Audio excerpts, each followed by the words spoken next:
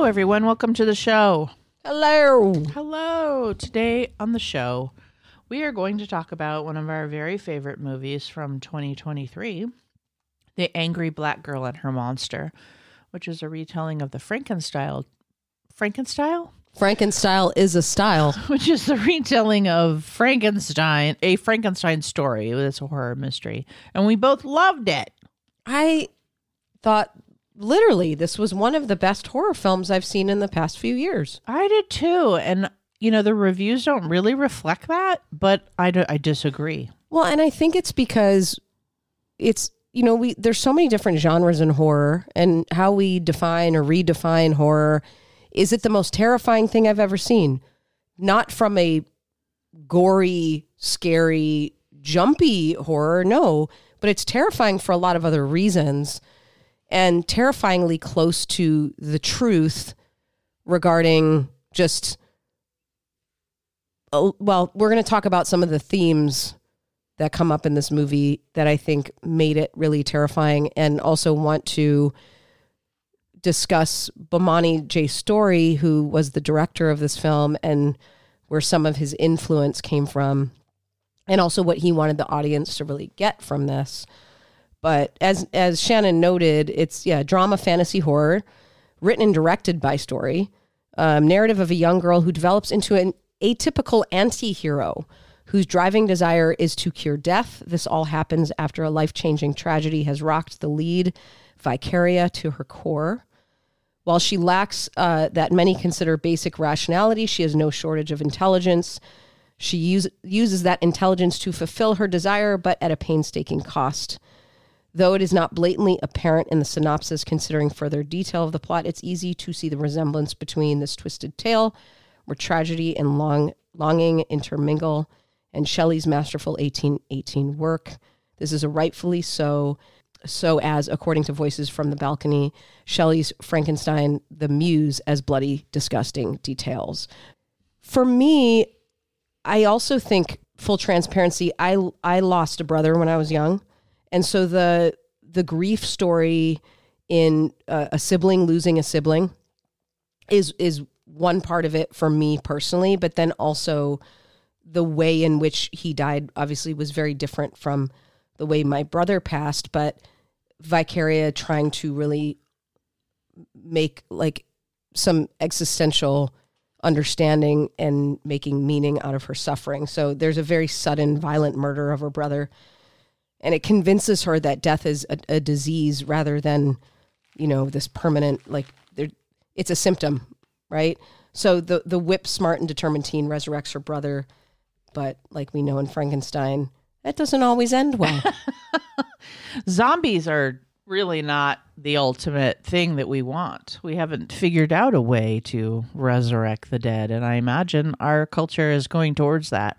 And Frankenstein, back from the early 1800s, is a cautionary tale around that still lives on today. I think that one of the things I loved about this movie is not only that I loved this main character and her Frankenstein-like persistence and obsession, which is important in that character, and delusion around what is true and what is not, and what she's capable of, and what we are capable of scientifically, because I think that Frankenstein has always been a great story that allows us to see what a dangerous and amazing privilege knowledge is. And so that question around knowledge is here in this movie. I also like that we're looking at it from a cultural lens that is not my own. So that is also intriguing to me. I like to be put into worlds that I didn't grow up in and try to understand our stories from a different lens. And so I like that about it. Mm-hmm. But I mostly fell in love with, I think the plot is really tight. And I also think I just fell in love with her. Oh, she's so good.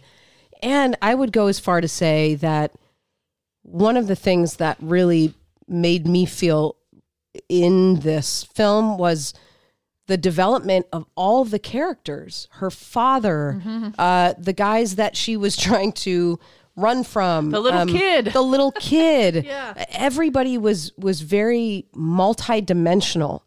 You know, a lot of times, and obviously, you know, we have a black storyteller, a black director, a black writer, so this helps.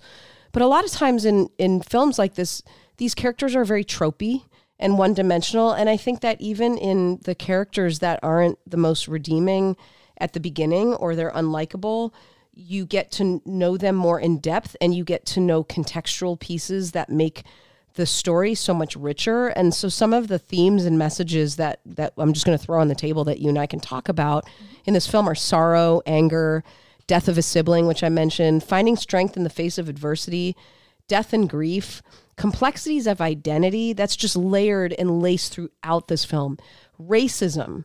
So, you know, Chris is reincarnated as a faceless, hooded black man, right? This is her brother. Quest for belonging, and then challenging stereotypes. So these are some of the major themes that I found online that resonate with me,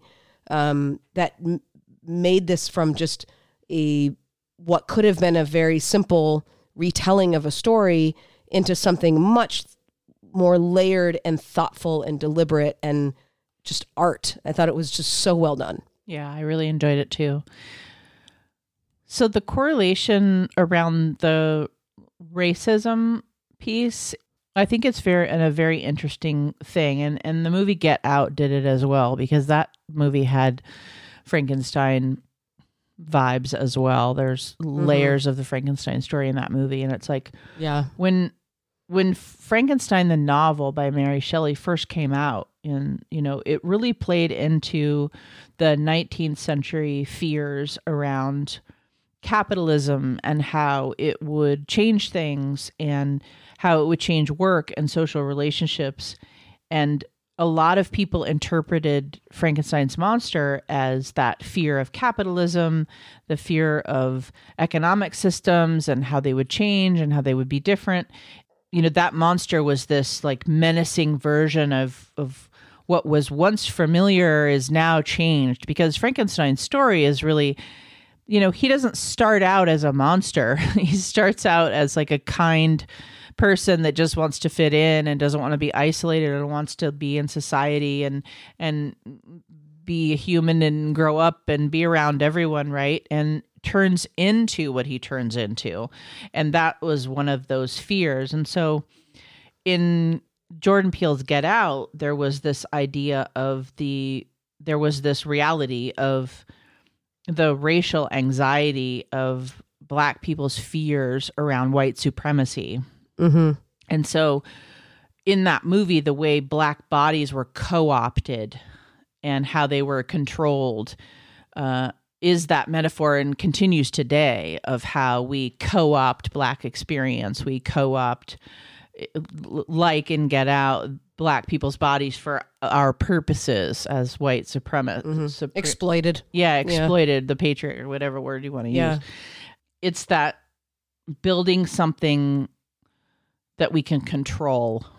Well, and also, I mean, the reason why exploitation comes up for me too, especially in that movie, is we think about how they were cloned or whatever for their strength and their muscles and their athleticism, when we know that historically through genetics and epigenetics that a lot of their build comes from slavery. Yeah. So it's like, it's so twofold, you know, it's just, and I think this movie, like you're saying, is like, there's just so many levels to the way in which the Black, more specifically in this movie, the Black man is utilized as a tool. I don't know. Yeah. And it's also the suggestion of her wanting to save him from that. In other words, it's counterintuitive, because, okay, so there's this idea of knowledge and science and what a dangerous thing that can be, and how that always goes awry. And she just wants her brother back. So she decides that death is a disease that she can cure. She just wants her brother back. But what she ends up doing is creating something that she believes she'll be able to control. Right. You know, co-opting kind of his essence and through science, that she'll be able to control it. And in the Frankenstein story, what we learn is that Dr. Frankenstein creates something that he feels like he can control, and that is like narcissistically an advance in science through an emotional need. But then you're actually controlling something that no one can control, and that becomes unleashed. And isn't that sometimes the hallmark of control for humans, right? It's like this, it's really an illusion. Totally. Yeah. So it's kind of the, whereas white supremacy believes that they can co-opt people of color for their agenda, and then when that backfires on them, when that isn't humane, when that is racist, then they go insane. Everybody goes, it's like, it doesn't work because we don't control other humans in that way. We can't control other humans in that way. And so, but these kinds of films talk about that racial anxiety of being controlled. And then she's trying to control her brother in that way, out of this emotional need to have him back.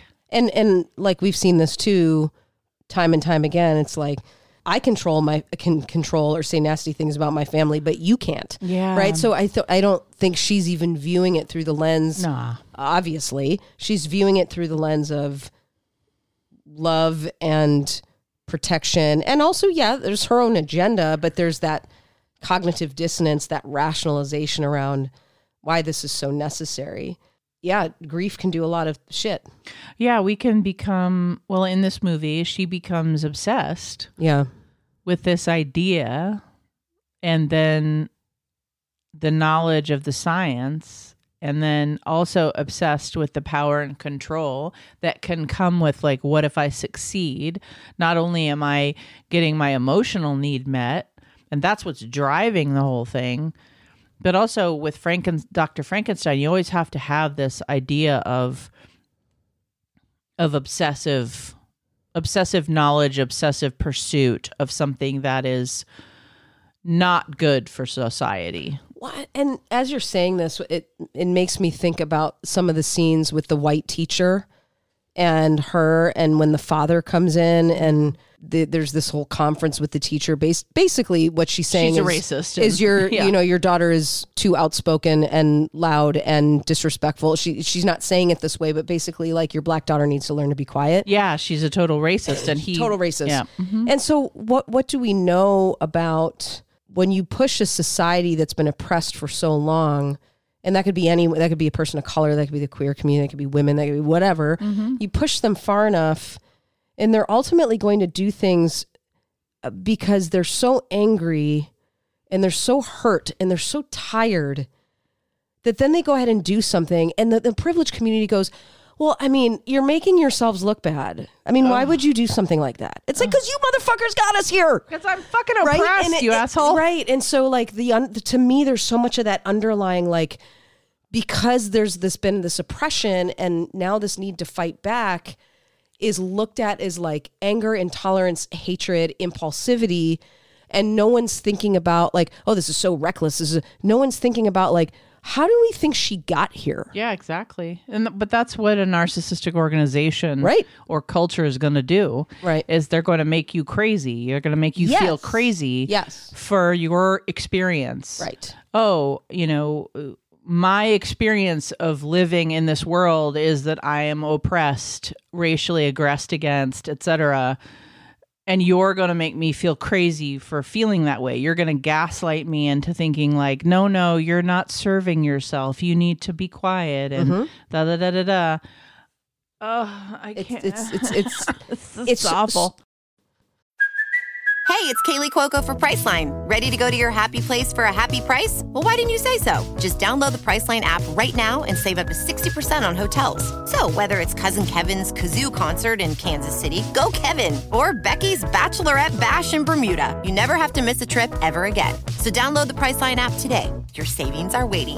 Go to your happy place for a happy price. Go to your happy price, Priceline. So Story, the director, he mentions in some of his interviews how he really wants, because they asked him, what is your monster in this, right? And he says, there's an element, he laughs at the question. So there's an element of this movie of believing what someone tells you are, which is kind of going off of what I was just saying. He says, I think something as simple as calling you stupid when you're 5, as me calling you stupid when you're 5, and you go on the rest of your life thinking that you're not smart can alter your life forever. That's very horrifying to me, believing people when they're wrong. He said, the monster here is the privileged and disparaging narrative of the oppressor. And so really the overarching monster in this movie was what this system has done to push people to a place where they create their own monstrosity. Mm-hmm. And that is deep. That's that's not even like a director trying to be deep. That's just really fucking deep. Oh, no. Yeah, I agree. I mean, the Frankenstein story has so many themes to it that are deeply woven in our culture. And I think, before we get into that, I was going to go down the direction of like why we retell this story so many times. Can we do some horror facts? I think we need to do some angry facts with Carol. We got to talking, and sometimes we forget to do the facts because we get to jabbing. Okay, number 1. Oh boy, hold on. Let me get my pen. All right, I'm ready. When director Bomani J. Story was a kid, his sisters gave him 3 horror films that terrified him and affected his love of horror. Were they A, American Werewolf in London, Child's Play, and The Lost Boys? Was it 2, People Under the Stairs, Candyman, Friday the 13th? Or was it 3, Child's Play, Halloween, Nightmare on Elm Street? That's tough. Those are all good. I know. Okay. Number 2, Story said the script idea came to him in what year before being picked up in 2020? Number 3, Lea DeLeon, who plays Vicaria in the film, is best known for her role on what CBS series opposite Queen Latifah? Yes. Number 4, Frankenstein, the novel, is considered an early example of science fiction and was inspired by what? Something that happened to Mary Shelley. Okay. And then 5, there is some speculation that Shelley may have lost her virginity here at this location. Not here in this office. I'm like, really? What have you been doing over there? That was not a statement. That was a question. I want to, before we go into the question I have for you, Shannon, I just want to also throw out some of the films that Story, Bomani Story, J. Story was influenced by that's helped him become the director he is. The first is Ace in the Hole, 1951, directed by Billy Wilder. Albert and Alan Hughes, 1993, Menace to Society. Really, I mean, talk about a landmark film. 2006, Darren Aronofsky, The Fountain. 1997, Curtis Hanson, LA Confidential. And then, of course, 1973, Tobe Hooper, The Texas Chainsaw Massacre. So those were some of his faves. That's interesting. Yeah. So, but I wanted, I know that Frankenstein is one of your, if not your favorite, Mary Shelley's Frankenstein. And you and I, throughout our 5+ years of doing the show and all the horror that we've watched and the conventions and Halloween Horror Nights, we know that Frankenstein has held such a space historically in horror. And why do you think that this retelling is really a kind of interwoven in all of horror and it continues to be? What do you think that's about? Well, I think there's 2 levels to that well, probably more than 2, but a couple of levels to that question, meaning one is like, why do we retell stories over and over again to begin with? And the other is, why do we retell or talk about or use the Frankenstein concepts so often? So I would talk a little bit about, retelling stories over and over again are often about the fact that we have common ground. It bonds us as a society, even culturally, like multi-generational, within multiple different cultures, countries. Like these kinds of stories bind us together, I believe, because we can all find ourselves in them, and we can compare and contrast, and we can distort the story to serve our culture or serve our knowing of ourselves. It's like, what if we do a Frankenstein movie where they are queer? What if we do, I read one article that was talking about, like, what if we made Pride and Prejudice, what if they were zombies? Or what if, it's like the what if, right? Yeah. The what if of the stories. And that is something that where we engage in perspective taking. We get different perspectives, and it allows us to know that we all think about the world differently, but that we have these common mythology that kind of binds all of us together, that we can find something. So that's really containing and relieves anxiety and allows us to feel like part of something. And I think retelling stories does this. I also believe that we retell stories because it changes how we think and feel. It changes our culture. It changes how my God, how many horror movies do we talk about right now? It's like on the show? Make jokes about there's only 7 stories that we tell over and over and over again, or there's only 7 different kinds of songs that we write over and over and over again. And that is absolutely about community and about bringing us together. On a personal level, retelling stories, and you and I know we get this a lot in the therapy room, is I feel like I come here every week and I just tell you the same stories over and over again. We get that a lot. But that's what reimagining our own narrative is we can, there's something in me, and I think in a lot of people, because it's a really potent story, but there's something in me that goes back again and again to the Frankenstein story. There's something that in me that goes back to demon possession and exorcism and religion and how that gets distorted, spiritual narcissism. There's something in me that goes there. I would say that for Frankenstein in particular, I brought up a couple of things already, so I'll just reiterate them sort of in a list. I said something about how it brings up the question of knowledge, and knowledge being a dangerous thing, and how much knowledge is okay, and how we can distort knowledge. I was raised by a gaggle of teachers. Knowledge was a part of how I grew up. And so that taking knowledge and distorting it and making it a nightmare is a through line of something that I'm obviously working out. I mean, Frankenstein has editions. I have one in my hand that's like annotated for scientists, engineers, and creators of all kinds. It's very heavily steeped in science and thoughtfulness about knowledge. And that is something, I mean, I don't think anybody with a PhD can say they don't seek knowledge, but like, that's a big piece of it. The other piece of it that I already mentioned was the social context. Controlling others, co-opting whole groups of people for our agenda, that kind of cultural narcissism, abuse, that control piece of it, where we get obsessed with something and we feel like we're doing the right thing and then we're controlling. And I think that's an interesting concept to me. I also think that one of the things that plays out over and over and over again with Frankenstein is not only science, but that idea of knowledge being a scary thing plays out like what I was saying earlier with Shelley's, 19th century culture around capitalism and new money and all the different things that were happening economically at that time.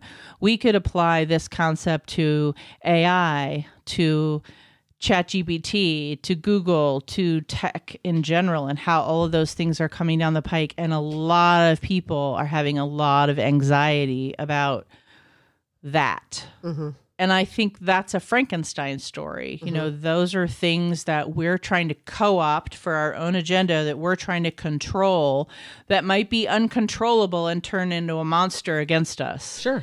It's that idea that I feel like on deeper levels, and there's probably 100 more themes I'm not talking about, but that's enough for today. Yeah, I mean, it all makes sense. There's so much you can take from that story and all the derivatives. Yeah, and I mean, on the surface, if you just want to look at on the surface, it's a discussion around life and death, around creation and destruction, which are all very universal. Well, things. and ultimately, man playing God in some way, shape, or form, we all have a part of us that's intrigued by that omnipotence. Absolutely. And also, I think that boundary between life and death, so there's those grief themes that's universal, and stories about my God, how many horror movies do we talk about right now on the show? Like ad nauseum, over and over and over again. Half the time you push play and it's about grief. Yeah. So grief and pregnancy. Those are our two things. Everybody's pregnant and dying. Everyone's pregnant and dying. Or possessed and pregnant and dying. Well, and I also think if I'm looking at it from a sort of a shadowy side, I believe as humans, there is a part of us that's the monster.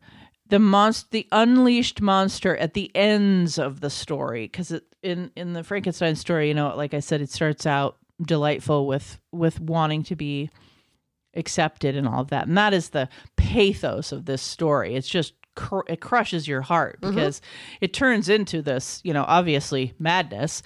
And I think there's a part of us that all yearn for that, but then we also connect to his rage. It's just like when you like slasher movies where you connect to the killer. Yeah. Wanting to get pissed off and kill everyone. And there's something that we get to exercise through reading the book, through watching these movies. We get to put ourselves in that position and just go hog wild, being a monster. Yeah. Because we all have that monster within us. Yeah, no, true. I mean, it's a nice little fantasy. Yeah. Yeah. Cathartic. Mm-hmm. Thank you for that. Yeah. I absolutely loved this movie. I think we both did. Yep. But would you like some answers? Oh, okay. Let me do this. Angry facts with Kath, because we love to be angry. Number one. When director Bomani J. Story was a kid, his sisters gave him 3 horror films that terrified him. Were they American Werewolf in London, Child's Play, Lost Boys? Were they People Under the Stairs, Candyman, Friday the 13th? Or were they Child's Play, Halloween, and Nightmare on Elm Street? This is hard because I don't know how old he is, right? So it would be about sort of when I want to pick number one. I want to pick number one. It's actually number 3, Child's Play, Halloween, and Nightmare on Elm Street. Those are great films. Number 2, Story said the script idea came to him in what year before being picked up in 2020? 2009. 8. Oh, it's close. Yeah. I'm probably 10 or 15 years before because it implies that it took a while. I think something happened pre-COVID and then it got dropped, and then during COVID it got picked up. Lea De Leon, who plays Vicaria in the film, is best known for her role on what CBS series opposite Queen Latifah? I don't remember the name of it. I know exactly the series. You'll know it when I say it. Yep. The Equalizer. Oh, yeah. Yeah. Number 4, Frankenstein is considered an early example of science fiction and was inspired by what? In Mary Shelley's life, right? Yes. I really don't know the answer, but I know a little bit about Mary Shelley's growing up, and I know that she felt complicit in some deaths. And it actually came to her from a dream. Okay. I also know there's a story around her feeling guilty in some people who had died. I don't remember the details, and I don't know, maybe I'm making that up in my head, but there's something around that, and I thought maybe the guilt of that, how she worked it out imaginally was to create a story about how you could bring them back to life and save yourself. And that could have come through a dream. Yeah. Right? Right. So maybe that's some conflation in my mind of the two. But well, we know that dreams sometimes are about working out our anxieties and things. So. Yeah, exactly. Yeah, for sure. And number 5, there's some speculation that Shelley may have lost her virginity here. In this room? No. I don't know anything. Oh, in a graveyard. Her mother's grave. Oh, yeah. On her mother's grave. I've heard that story. Over her dead body. It came to me in a dream. Yeah, I've read that story. I forgot that it was the mom, though. Yeah. There it is, folks. There it is. If you haven't seen this, do yourself a favor. Yeah, I think we kind of made it sound pretty heavy because we're talking about Frankenstein, but I can tell you there's some good humor in it. But that I can tell you that it's a solid horror movie. Yeah. Yeah, I really liked it, and the acting's good, and you got a teen main character, which might appeal, and And an all black cast. That's except true. for the teacher. It's an all black cast. That's true. And that is very rare. Love it. Thank you, everybody, for listening to this episode of Terror Talk. My name is Shannon. And I'm Kathy. Sleep safe, everyone.